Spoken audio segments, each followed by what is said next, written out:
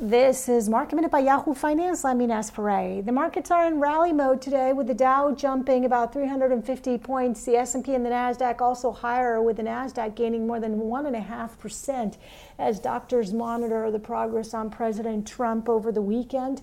Also, Trump's press secretary has tested positive for COVID-19.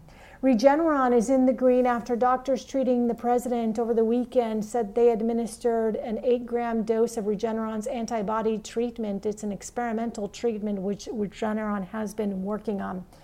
Bristol Myers is buying MyoKardia. The pharma company is buying the heart disease drug maker for $13 billion. The deal will allow Bristol Myers to ease its dependence on cancer drugs and expand its portfolio of heart drugs. For more Market Minute news, head to yahoofinance.com.